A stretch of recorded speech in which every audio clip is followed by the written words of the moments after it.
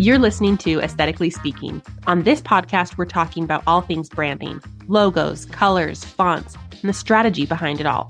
It seems like these days it's easier than ever to build an audience, but harder than ever to stand out online. My name's Rebecca, and I'm a brand strategist and designer. I'm here with my sister Abby, a lawyer who needs a creative outlet. Together, we're going to talk about how to bring your brand to life. Welcome to Aesthetically Speaking. We are so excited this week. We're talking about H, which is for how branding works.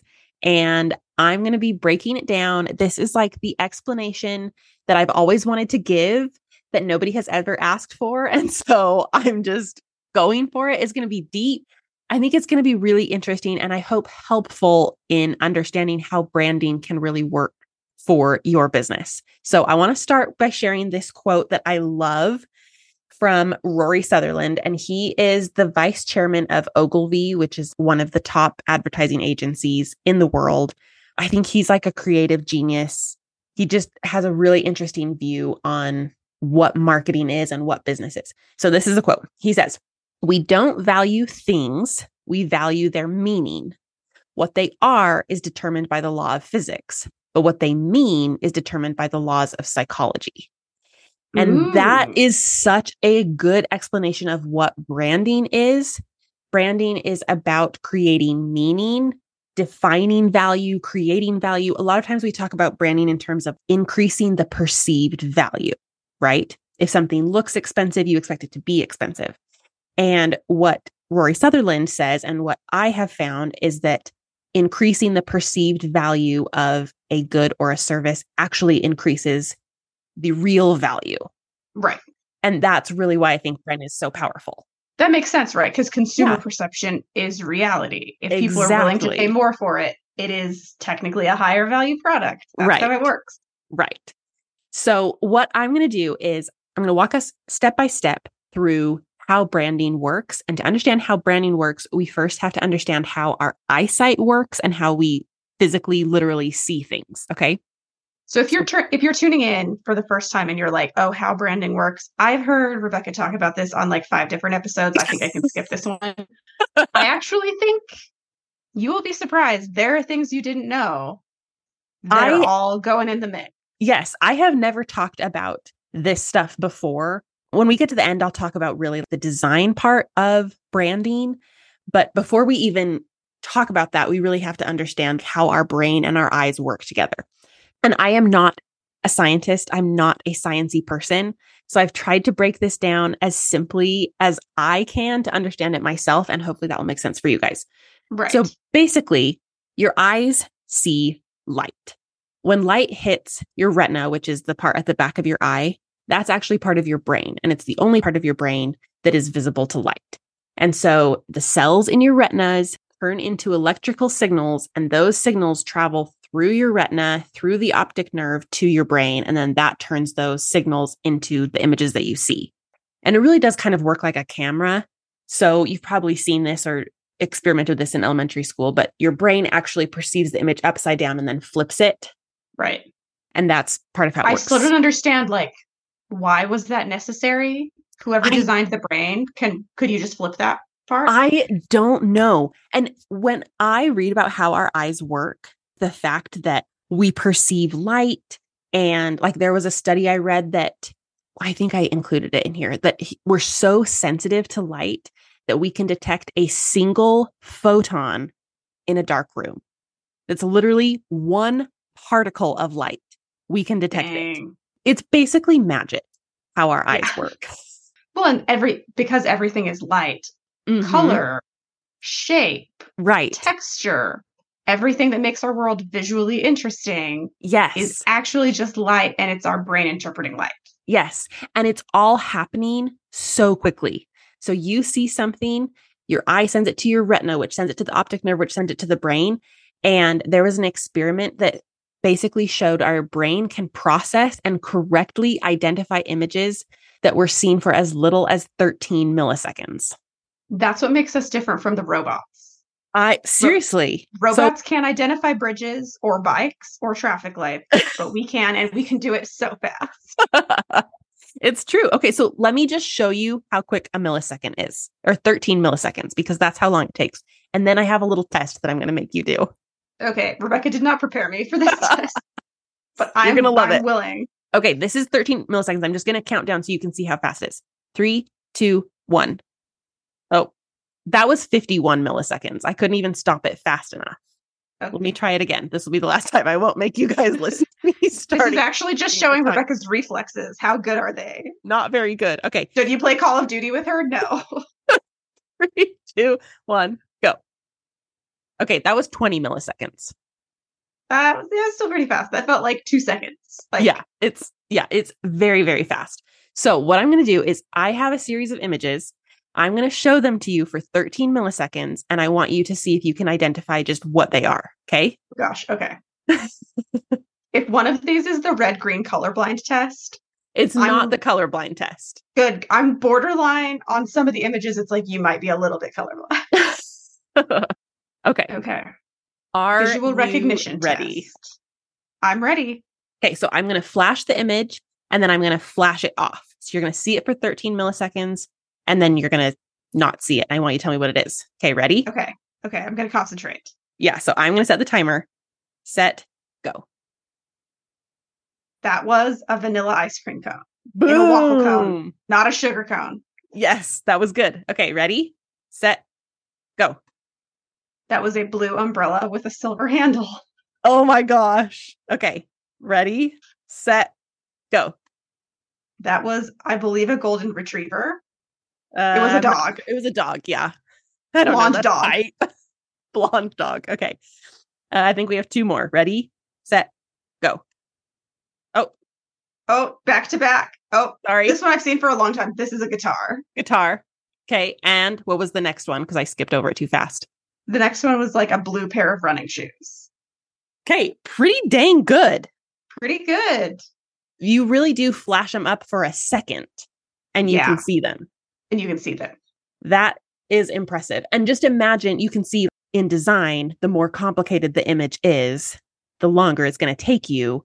Whereas like these were all simple images, right? Like simple image on a white background. Right. That to help people get things faster. Yeah. What surprised me about myself in this challenge. Yes. Is I thought it would be like I could see a flash of an image and I could tell you generally what it was, but it was actually surprising to me how much detail I perceived or could recall based on having seen it for 13 milliseconds. Yeah. So that's interesting too. Yeah. Really cool. Okay. So let's continue. That's the main part of the science lesson, you guys, if you're still with me. Let's connect the dots between what our eyes see and what that means to our brain. Okay. Right. So light turns into electromagnetic impulse. Right. But your brain has to interpret what that means, right? Right. So when your brain sees an ice cream cone, it begins work to assess the image, determine its meaning, and decide what to do with it. Okay. Yeah. So in that instant, your brain starts reviewing memories and ideas and pictures and all your life experiences to understand this image that's in front of them and decided to do about it. So like it goes back to caveman days, right? You're determining, is this object a threat? Is it important to me? Do I need this to survive? What do I do with this information? And have I seen this before? And your brain is so wired to create patterns and organize information. And we're also wired to remember everything that we have decided is important. Okay. So the example that I use all the time is the sound of your name, right? You have trained your brain over years and years and years to listen for your name. So somebody could be saying lots of different things. And as soon as they say Abby, you almost perceive that sound as being louder because you told your brain, hey, this sound is important. You can recognize it. Okay. So like the same thing is true for our eyes. In the visual recognition test, yes, when I saw the ice cream cone, my brain immediately thought about Salt and Straw in Palo Alto, which is a very important place to me. Yes. And I can smell it in my in my mind right now. I can smell it. And I know that not only is it not a threat, but it's important to me. Yes. I need this for my survival. I need this for survival. Well, and it's so interesting. So this is kind of a side tangent, but I was reading about our peripheral vision. And our peripheral vision is actually better at sensing light than like the main cones of our eyes. Interesting. Why is that from an evolutionary standpoint? I did not read the research on this, but this is my view that from an evolutionary standpoint, we can perceive threats better if we can see them from farther away. So not just what's directly in front of us, but what could be coming at us from the side or slightly behind. Interesting. And I think it's interesting because something happens where you've probably experienced this. Because your peripheral vision is better at perceiving light, sometimes you can see a star in the night sky out of the corner of your eye, but if you look at it, it disappears. Ooh, that's wild. Right? So it's like this funky thing that happens where, and you can see like, okay, this also plays into our perception of things because you can be aware of something in the peripheral and that can trigger a certain feeling or a certain idea, like I need to get away from this or I need to go towards this without you being cognitively aware that you're seeing it. Interesting. It's so super fascinating to me. And I used to do some eye tracking back in my advertising days at BYU. And one thing that's really interesting, so eye tracking, if you're not familiar, is where you have a user get on a website and there's a little camera on the screen and you track where their eyes go. And so that can help you understand what people are looking at, what stands out to them and what they skip over. But what's interesting is that just because people see something doesn't mean they understand it, and it doesn't mean they remember it. Okay. So you have to think just because their eye went there doesn't mean that it meant anything to them, but it does mean that they looked at it. And so there's all these different layers, right? Like how do we see things? How do we pay attention to things? How do we discern meaning of those things, right? Okay, so any questions up to this point? I would say this might be a tangent, but I'm just curious how, with all of this psychology and evolutionary biology that comes into play with how you see things and why you see things the way you do. I remember talking about in like a college psychology class, the subliminal messaging experiments. Is that the one where they like flash something, like a quick cut of it on a movie or something? The idea was, the anecdote is you go to a movie and they show you a millisecond of a shot of Coke or a millisecond of popcorn. And then they track how much the sales went up. Yeah. And anyways, so people were convinced that this was some sort of like Soviet scheme and that the propagandists were going to come get us and everything. Right. Because they were like, oh, just seeing one shot of Coke made 50% more people buy Coke. Right.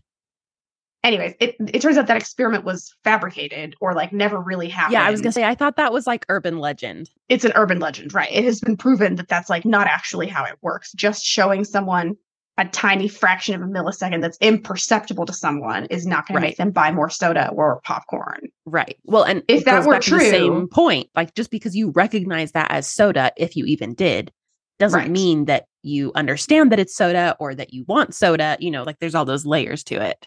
Right. And if that were true, those like basically food porn previews that they show you where it's like a person surfing a wave of Coca-Cola and then the buttery popcorn is tumbling down it like an avalanche.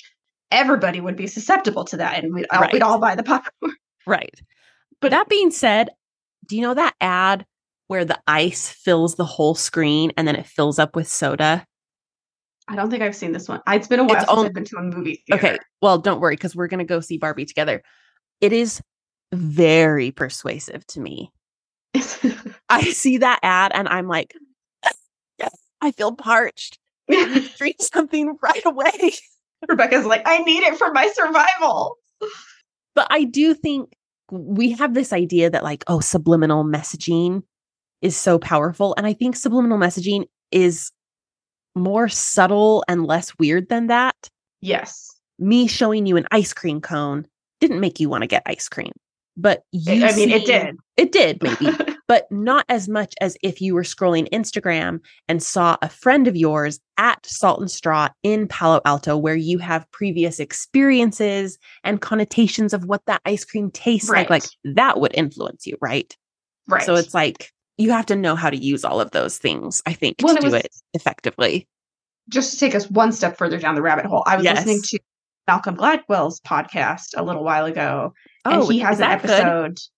Here's my take, Rebecca. You asked for it, so I'm going to record it on the podcast. Here's the thing. I can go to my husband and I can say something factually true. Mm-hmm. Like, oh, there are more lawns than there are miles of highway in the United States. Mm-hmm. I think that's a real fact. Anyways, that's not something that I would know offhand, but I can go to him and I can just say something that is a true fact. Uh-huh. And Ty will be like, are you sure? Well, have you thought about this? What about this? Anyways, and we'll talk about it for hours and hours. But if Malcolm Gladwell comes on the podcast and says, hey, if you do something a lot, you'll be better at it. Everyone is like, Malcolm, you changed the game again. You did it. But you speak the truth. So I have like a little personal offense with him. You're like, no, duh. If I don't sleep, I get tired. Right. There are some things that are like so obvious that maybe we don't need to spend a lot of time studying them. Yeah. Anyways, but some of it is good. There are a couple of times where I feel like he's a little surface level. Yeah. Not to criticize. This is like the most famous pseudoscientist in the world. So yeah. Anyways, but in the podcast, they were talking about advertising. Mm-hmm. And their thesis was basically like, most big companies are massively overspending on advertising.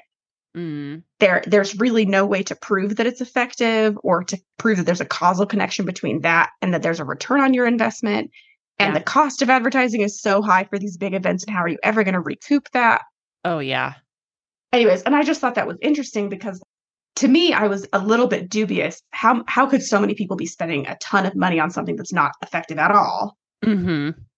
And then in our culture, there's just this dichotomy, right? We believe that if you see one split second of Coca-Cola, you will be unable to resist. Yes. But also that if you're constantly inundated with ads, that it's just like you'll get immune to it and it's not effective.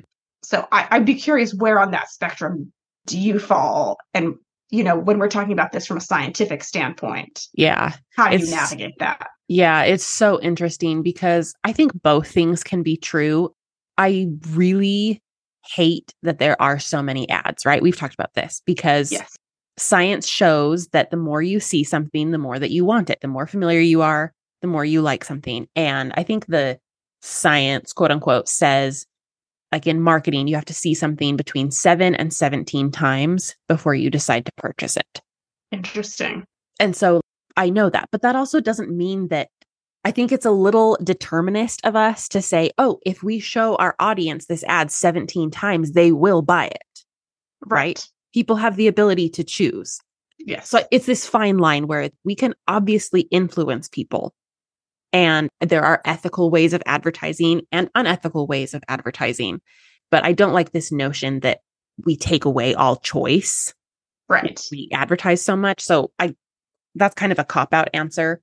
I do think that a lot of advertising is a waste of money.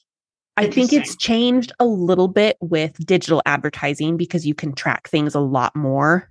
And you can so you can run Facebook ads or skippable ads on YouTube. You only pay for anyone who watches more than 15 seconds. Interesting. Right? So let's say that they show your ad to 2 million people, but only 200,000 watch more than 15 seconds. You only pay for the 200,000. So that seems like a better method, right? If you're just paying for like a billboard on the highway, I think that does contribute to some like overall brand recognition and visibility. But how do you possibly track how many sales that turns into, right? And that's why this is going down a whole rabbit hole, but brand valuations are so interesting because how do you possibly put a dollar value on the brand that Nike has built? Yeah. Right? They have their product, they have their stocks, they have these things, but there's also this intangible social capital that they have because people know Nike, recognize it, believe in it, understand it as more than just a shoe, but as a movement for excellence and athleticism and all these things.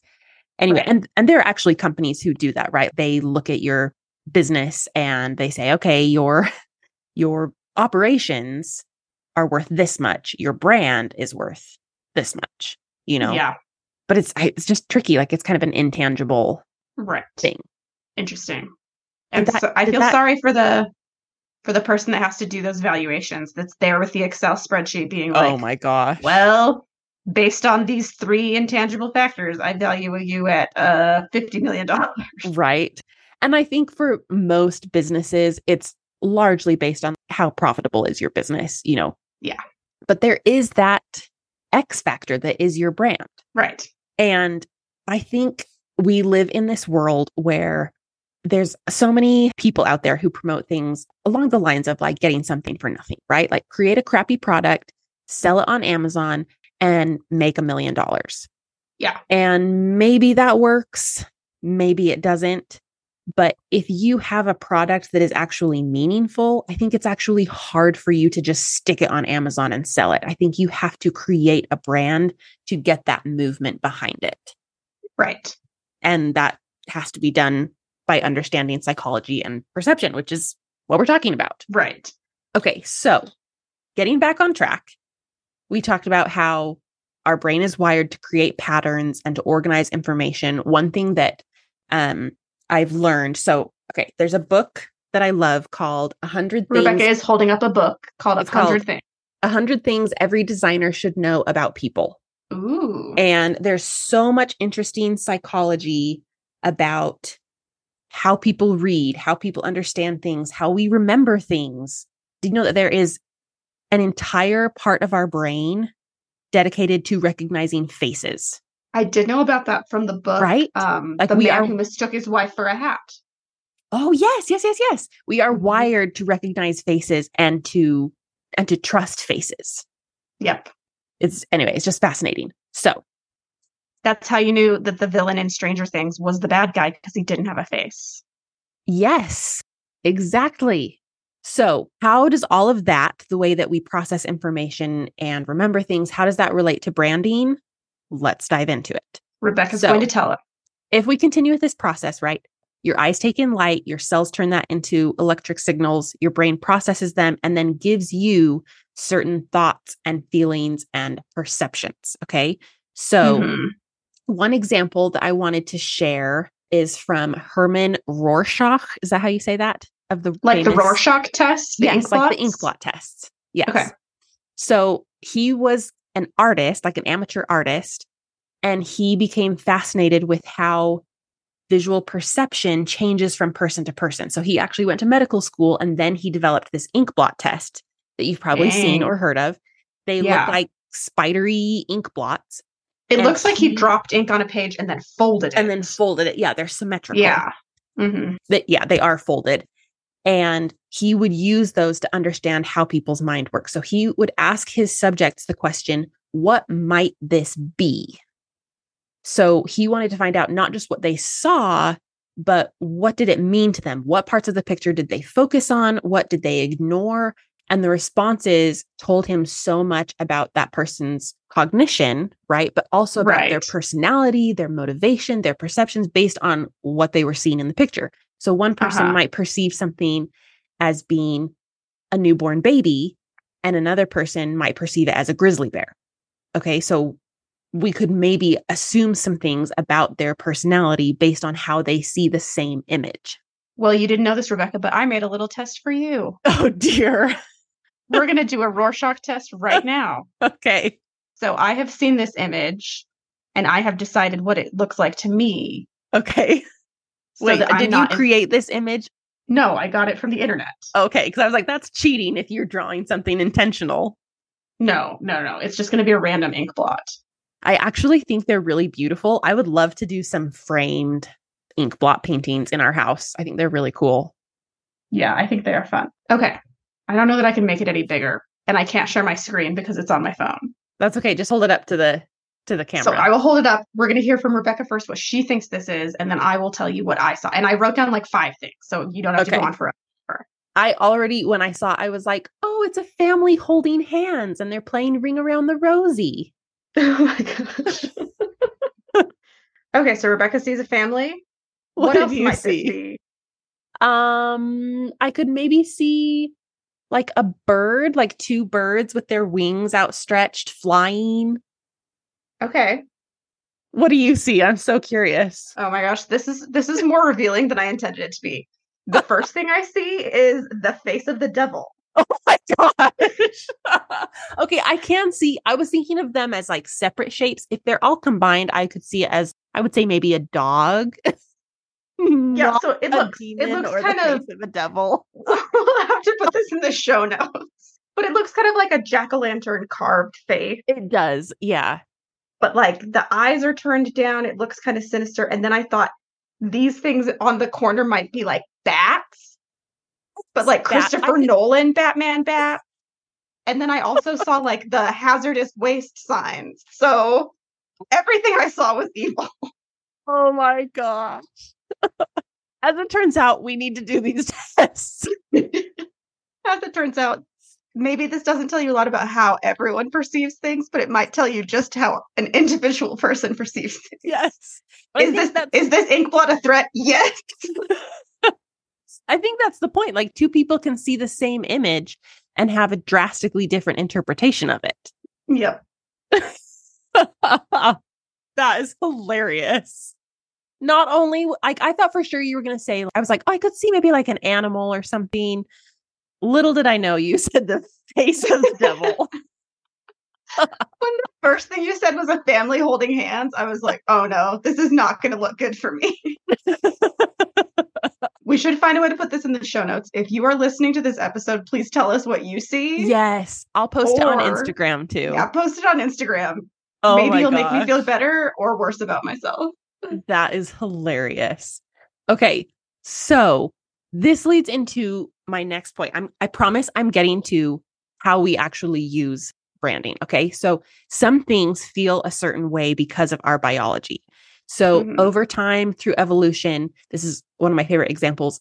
Mankind learned that round shapes were generally safe and sharp or angled shapes were dangerous, right? Because if you picked up an angled shape, it could hurt you. Round shape, generally safe. So, or a skinny, bony woman, gonna hurt. Yes. Fat woman, never gonna hurt you. Yes. So that trickles down to our consciousness where circles or rounded shapes, even just a 2D flat version of it in a logo, is perceived as more safe and friendly, whereas a triangle can be perceived as, I wouldn't say it's dangerous, but it's perceived as less safe, right? Okay, another example, light and dark. Our bodies naturally wake up when it's light, and then they produce melatonin and sleep when it's dark, right? We are not nocturnal creatures. So light and light colors are generally perceived to be more high energy, energizing, vibrant, make you feel awake, whereas darkness and dark colors feel a little bit more lower energy. They have more of a heavier, grounded feeling, right? Right. So you can see how a designer who understands these principles can create a brand that has a certain feeling. Right. And why some things just feel off. Have you ever seen that where you're, yeah, it looks like I can tell that it's well designed, quote unquote, but it doesn't have the right feeling for the product or service or whatever it is that it's selling. Right. But are all of those universal, or is some of it subjective? I'm so glad you asked. So it's just the perfect segue. So there's like some things, like I said, that are biology or evolution based. There are other things that are more based on our experiences and expectations. So there's a classic story of a CEO who is explaining like the quarterly sales breakdown, and he has it broken down in a map of the US, and the west part of the US is in red and the eastern part is in green. And he shows the map and everyone flips out and they're like, what's going on in the Western hemisphere or Western side? What's the problem? And he's like, there's no problem. They performed great. And in his mind, it was just red and green. But to a group of financial advisors, they're like, no, red is bad, green is good. What's going on? So this is a classic example of perception, because if you're an accountant and you see red on a spreadsheet, that means negative balance. It's a bad thing. But in Chinese culture, red is a symbol of good luck and fortune. And so different things translate differently. Red, white, and blue is patriotic for us. But for people outside of the US, it doesn't have the same connotations, right? Right. Same thing like white. We wear white at weddings. In Eastern cultures, they wear white at funerals. Yeah. So different perceptions. There was another question that you wanted to ask about this. Well, in an application sense, yes, it would Mm-hmm. make that when something is biological or universal, right? Our bodies are programmed to sleep when it's dark and awake when the sun shines, and so we respond to light and darkness in certain ways. That seems like something you could use. Mm-hmm. If you know culturally, oh, we're in a place where red means good fortune and wealth and celebration, Mm-hmm. you can use that. But on a more micro scale, it's like, can you predict how a certain person is going to interpret an image with any degree of accuracy? Maybe you could predict, but I wouldn't bet on it. Okay. I think this is really where branding becomes less about representing what is, and it becomes more about creating a perception for what they want it to be. So on an emotional level, are you saying that you can create something emotionally, even if it's not with 100% success? You can right. suggest something that people will perceive, even if literally they might not know that they're perceiving it. Exactly. And Okay. also that our understanding and our perception of brands changes and grows over time. Okay. So McDonald's has red in their logo. I don't think people are afraid of McDonald's or have a negative maybe they have a negative connotation depending on who you are. Yeah. But by and large, we understand what McDonald's is, and that's because they've created their brand over time, and because brands have levels and layers and nuance and messaging along with them. They're not just using the color red. Right. It is interesting though, if you go to informationisbeautiful.net, there are amazing visualizations of data, but one of my favorites is how color is perceived in different cultures. And I think there's only a couple colors that have a positive connotation in almost every culture. One of those is gold. Gold is almost universally regarded as everybody loves gold. Everybody loves gold. It's regarded as valuable, sturdy, superior, but everything else kind of varies from place to place. So when you're building your brand, you start off by considering the cultural connotations of the people in your demographic. But oftentimes, as businesses grow and they become global brands, they may adjust those colors, or they may say, we're going to change the perception that people in a different country have of us through exposing them to our brand over time and giving them other positive associations. Yeah. Right. So that's where like you get into the decision making of this and how you choose to expand your brand. Because really, if you want to be globally recognized, you can't have a different color palette in every country. Right. You know, even I think a lot of times these brands that have a non-English word do really well because Nike is not English. And so it's Nike everywhere you go. I did think it was interesting when I lived in Italy, there were these like high top, big, chunky white Nike sneakers that every teenager was wearing. But even in Italian, which has inflectuation and you pronounce all of the vowels, they called it Nike. Interesting. Because it was an American brand, so they assumed it was Nike. That's so funny. And Nike. I was like, even you would not say this as Nike. Yeah. It was really weird. Yeah. That's really funny. Yeah. So I think that was all I had to say about that. Does that make sense? Yeah. It sounds a little wishy-washy, but that's okay. Yeah. It's a little wishy-washy because it is wishy-washy, right? Yeah. Like perception changes from person to person. And this is why I think in our color episode, we talked about this. Also, I feel like I'm saying color so weird. I apologize. Color, that someone's perception of color is so subjective. Yeah. And so there are assumptions that you make. I'm going to talk about this in a second, that in branding, we have to make a lot of assumptions. And there's good information that we can get. But at the end of the day, you are A, making hopefully a smart assumption, and B, creating a perception by how you use the brand over time.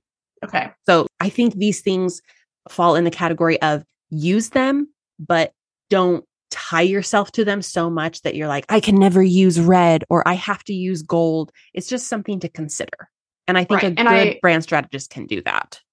The way you expressed it, I thought was really helpful to say. It's how you are using it. That you're not just passively being like, okay, in the data, it says men between the ages of 35 and 55 love the color orange. And so I guess I just have to have a brand that looks exactly like Home Depot.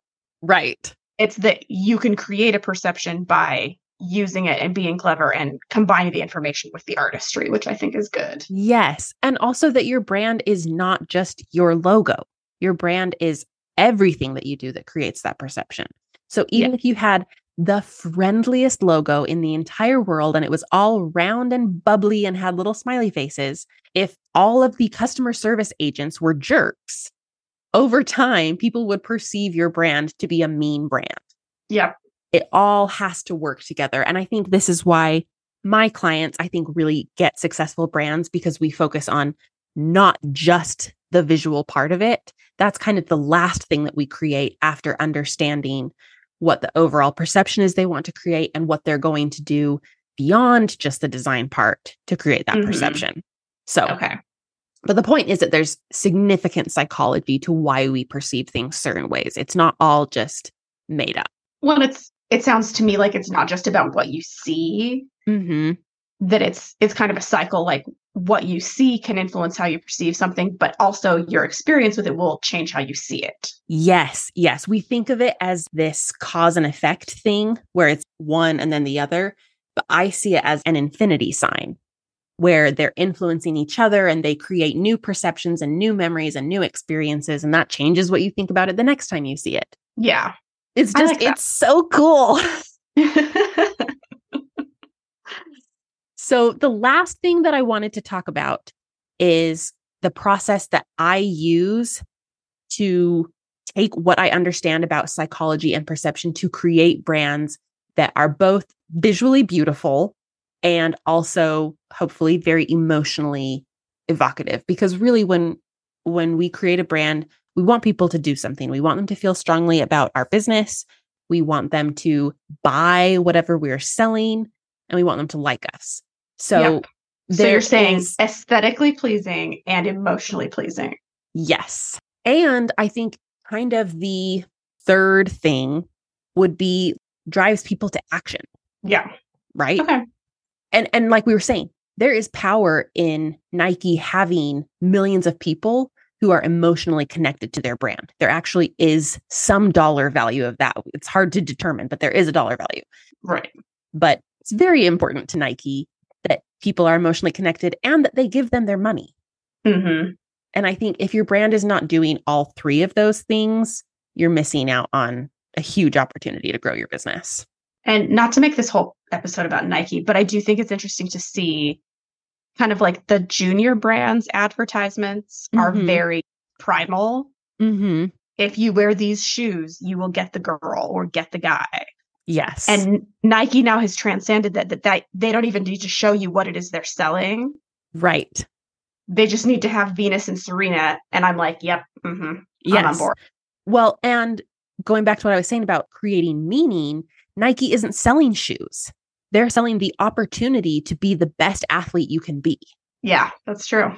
And so they no longer have to really showcase their shoes because what they're selling is this really powerful idea. Right. But making that connection on your own can actually be really, really hard. And that's why I think it is helpful to work with an expert who can say, okay, what are you selling? Oh, you're selling shoes. What does that mean? What does it mean if somebody has great shoes when they work out? What does that mean if they can get stronger each time? What does that mean if they're more comfortable? You know, who can ask the questions and then say, oh, it's really about being the best you can be, outperforming your competition. Then let's sell that. Yeah. And that's really what I hope to get to with my brands is finding that intrinsic human desire that feels universal, right? Like we have a universal need to be understood. We have a universal need to self-actualize and reach our potential. And so in some way, tapping into that in your brand, I think is really what works. Okay. There's a quote that I wanted to share about branding. There's a million different definitions of what branding is, but this is one that I really like from Jay Baer. And he is a great author. He calls himself like a client experience expert. So he leans really heavy on how do you create the perception of your brand over time through the things that you're doing in your business. So this is what he said, quote, branding is the art of aligning what you want people to think about your company with what people actually do think about your company. So this is where I get into it with my clients. So the first thing that we have to do is figure out, how do you actually want to be perceived? Do you want to be a luxury business, or do you want to be an affordable business? Or do Yeah. you want to be an affordable business that people don't describe as affordable? Right? Yeah. Like there's some nuance in there. And everybody has a certain thing, right? I actually do not want to be a luxury business. That's not my goal. My goal is to Interesting. be a high value business. Okay. And I want that to come with a high price tag. I want that to be because the value is so great, not because it's this otherworldly luxury experience. Interesting. Okay. Right? So the way that I do this, how I figure out what my client wants, is I try to get information from them in 3 different ways. So the first is a questionnaire, which is written answers. Okay. So I can see what words they're using to describe things. Then we have our strategy session where they're describing things to me verbally, right? I'm asking the question about, oh, you sell coaching? Well, what does that mean if somebody has a coach? How does that help them? What does that mean for them? And I'm getting their verbal answers, and I'm also getting their body language. So I'm reading between the lines. What are they not saying? What are they struggling to articulate? Right? Yeah. What have they been saying over and over and over again? On my notes, I always have like big stars. Like every time they say something, I'm like, yep, okay, we got that. Okay, that's a clue that that's what's important. And then the last thing that I do is a Pinterest board. And this is a visual representation of what they want and what their perception is. And this is important because I want to align our language, because what you describe as modern may not be what I describe as modern. Yeah. For example, what you would describe as the devil's face, I would describe as a family holding a happy little family. So we want to get information from them about what they want. And then that's basically like my client's perceptions, right? What they think about their brand, what they understand, what they want. And then we study their target audience. So what perceptions might their target audience have? And this is where we have to start making some assumptions. And I think it's important that you work with somebody whose assumptions you can trust and whose assumptions you will like. Okay. And I don't think that means that Say more. I don't think that means that you have to work with somebody who is exactly like you. But in fact, that might be a weakness if you have the same blind spots. Right. But I do think that you should like the personality and the values and the approach of the person that you hire to help with your brand, because their assumptions will be woven into the way you do your messaging and your design and all of the implementation. Okay. And I think that's something that we're kind of afraid to say or talk about, that, oh, I'm making some assumptions, because that sounds like I'm just guessing. But right. We live in a world where we feel like you should have data for everything. Right. But the truth is that all of these things are based on psychology. And so I'm making assumptions based on my experience, both in the real world and as a branding expert. And then I'm using that to help my clients make assumptions. And there's sometimes where I say, do you like that assumption? Like, do you want to believe that about them? Do you want to believe that your ideal client is struggling to make money? Okay, no, you want to assume that they have plenty of money. Okay, so if we assume they have plenty of money, what does that tell us about them? Right? And we can kind of go down that path. So this is a collaborative process. I'm not just saying, I'm assuming that your target audience are these people who have these beliefs and these identities. It's a discussion about who we want them to be. And we're creating that elevated ideal client. So I wanted to kind of walk through how this looks like for an actual client, because I totally get that feels just very abstract and very, oh, Rebecca just makes things up.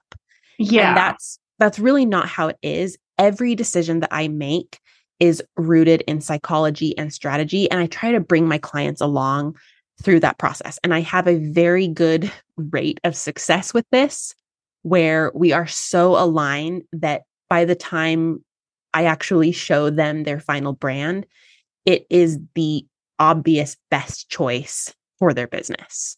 It doesn't feel like, oh, that's really risky, or that doesn't make sense. It feels very logical and natural. And also, I've had clients say this so many times, that's exactly what I was seeing in my head that I couldn't describe.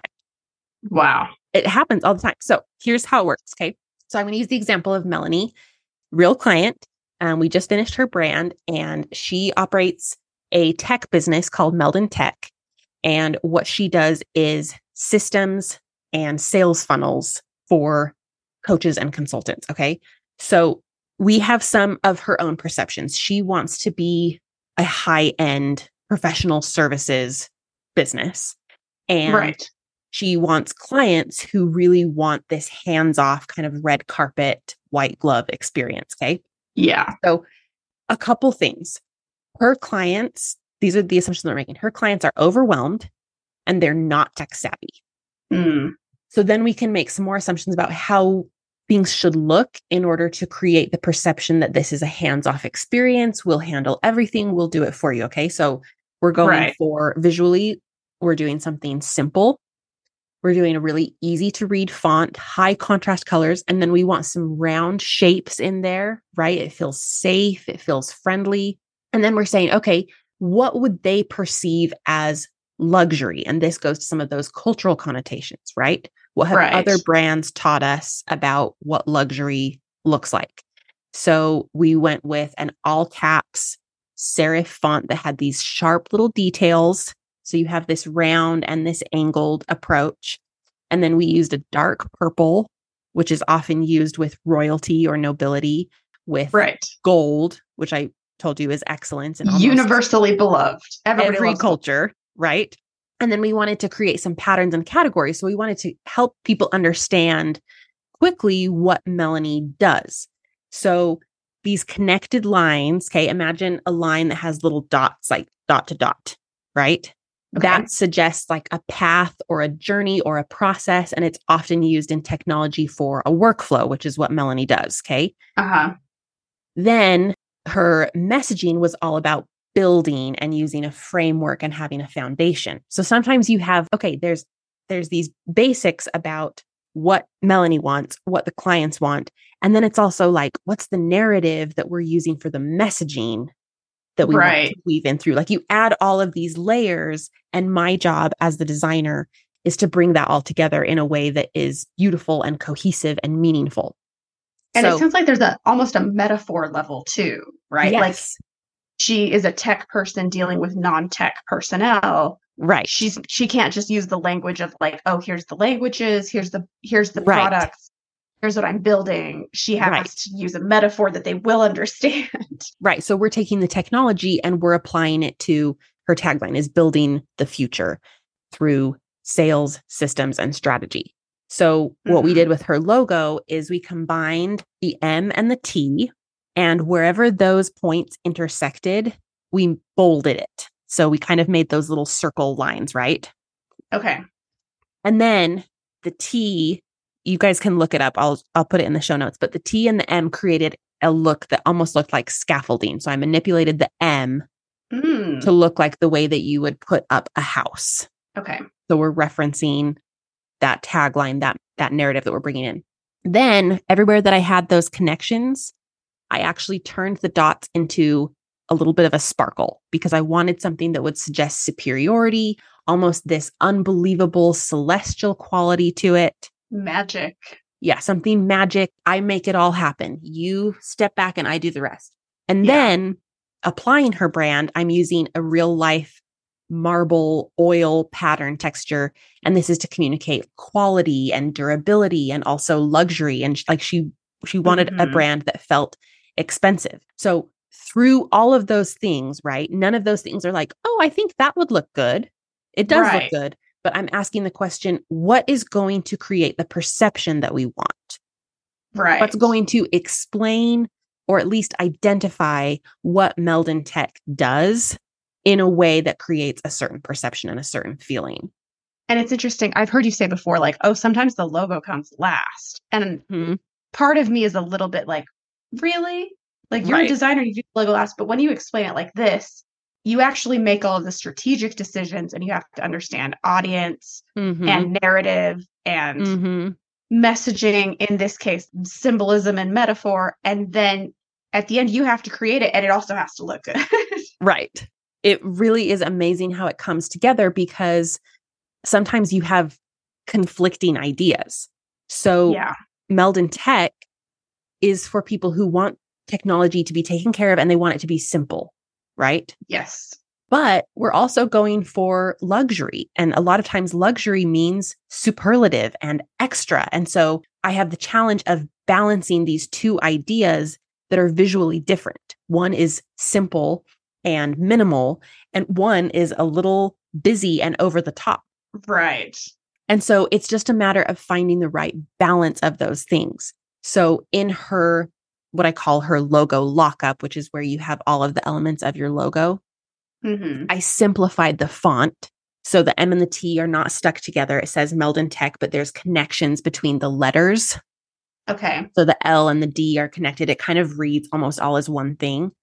And then the star is at the bottom, as opposed to the monogram version of her logo, which is a little bit more detailed and has the stars built into those connection points.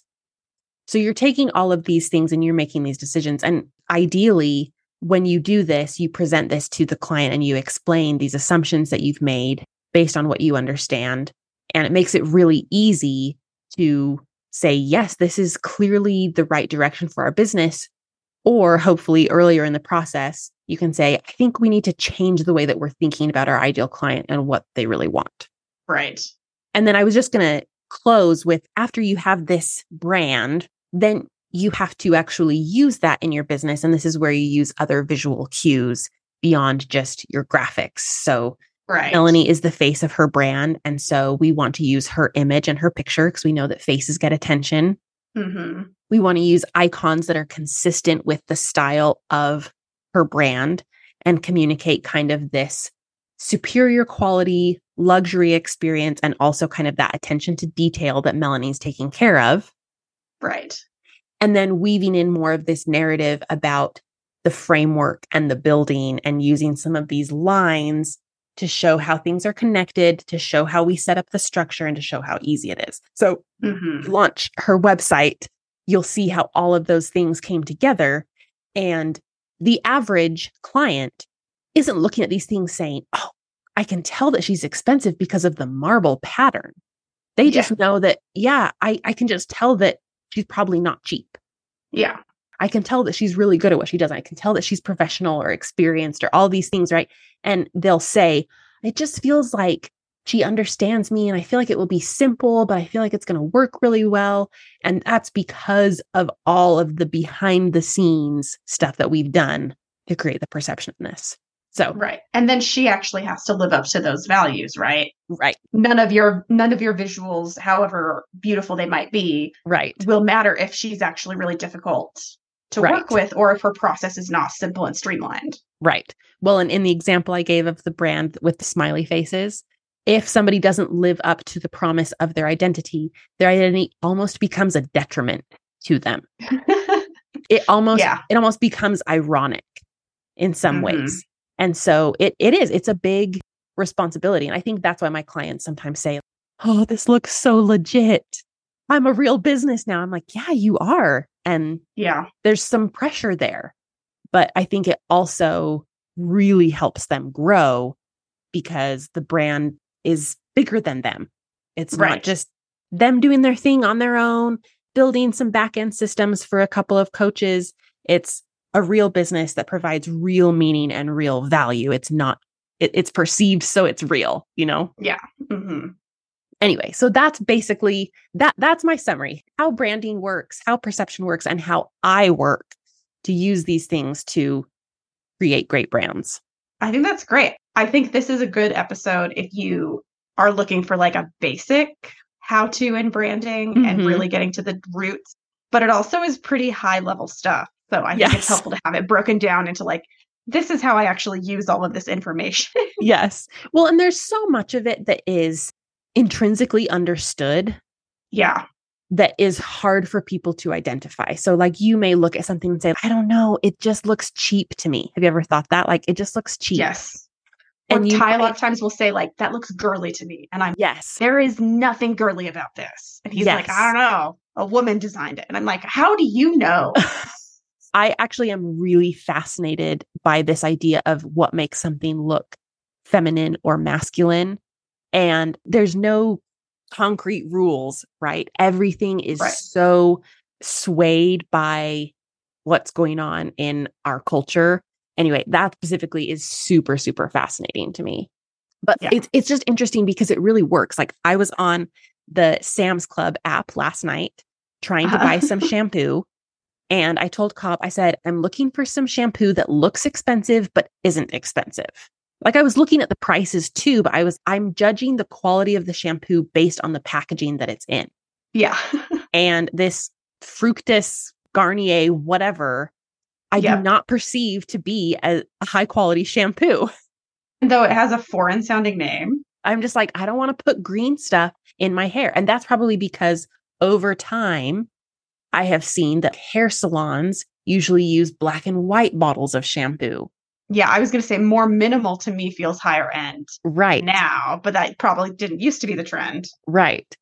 Anyway, so it's very interesting how that works and how brands can change perceptions if they're strong enough and if they probably have enough money behind it to make it work. Right. Interesting. Do you have any other questions for me? I honestly don't have any other questions. I think this was great. Good. I wanted to make a quick plug while we're here that I have a few more spots available for one-on-one brand and website design between now and the end of the year. And typically what happens is that like October hits and people really want to finish things before the end of the year. And it often is not enough time. And so if you're thinking about working together, please send me a message and I would love to have a conversation with you to chat about what my process would look like for your brand and how we can use all of this psychology and design to create the business of your dreams. So let me know if you have any questions and we'll talk to you guys next time. I love that. Thanks, everyone. We'll see you later. Bye. Thanks for joining us today. We hope you enjoyed listening to Aesthetically Speaking. If you want to support the podcast, please leave us a nice review or connect with us on Instagram at Rebecca Peterson Studio.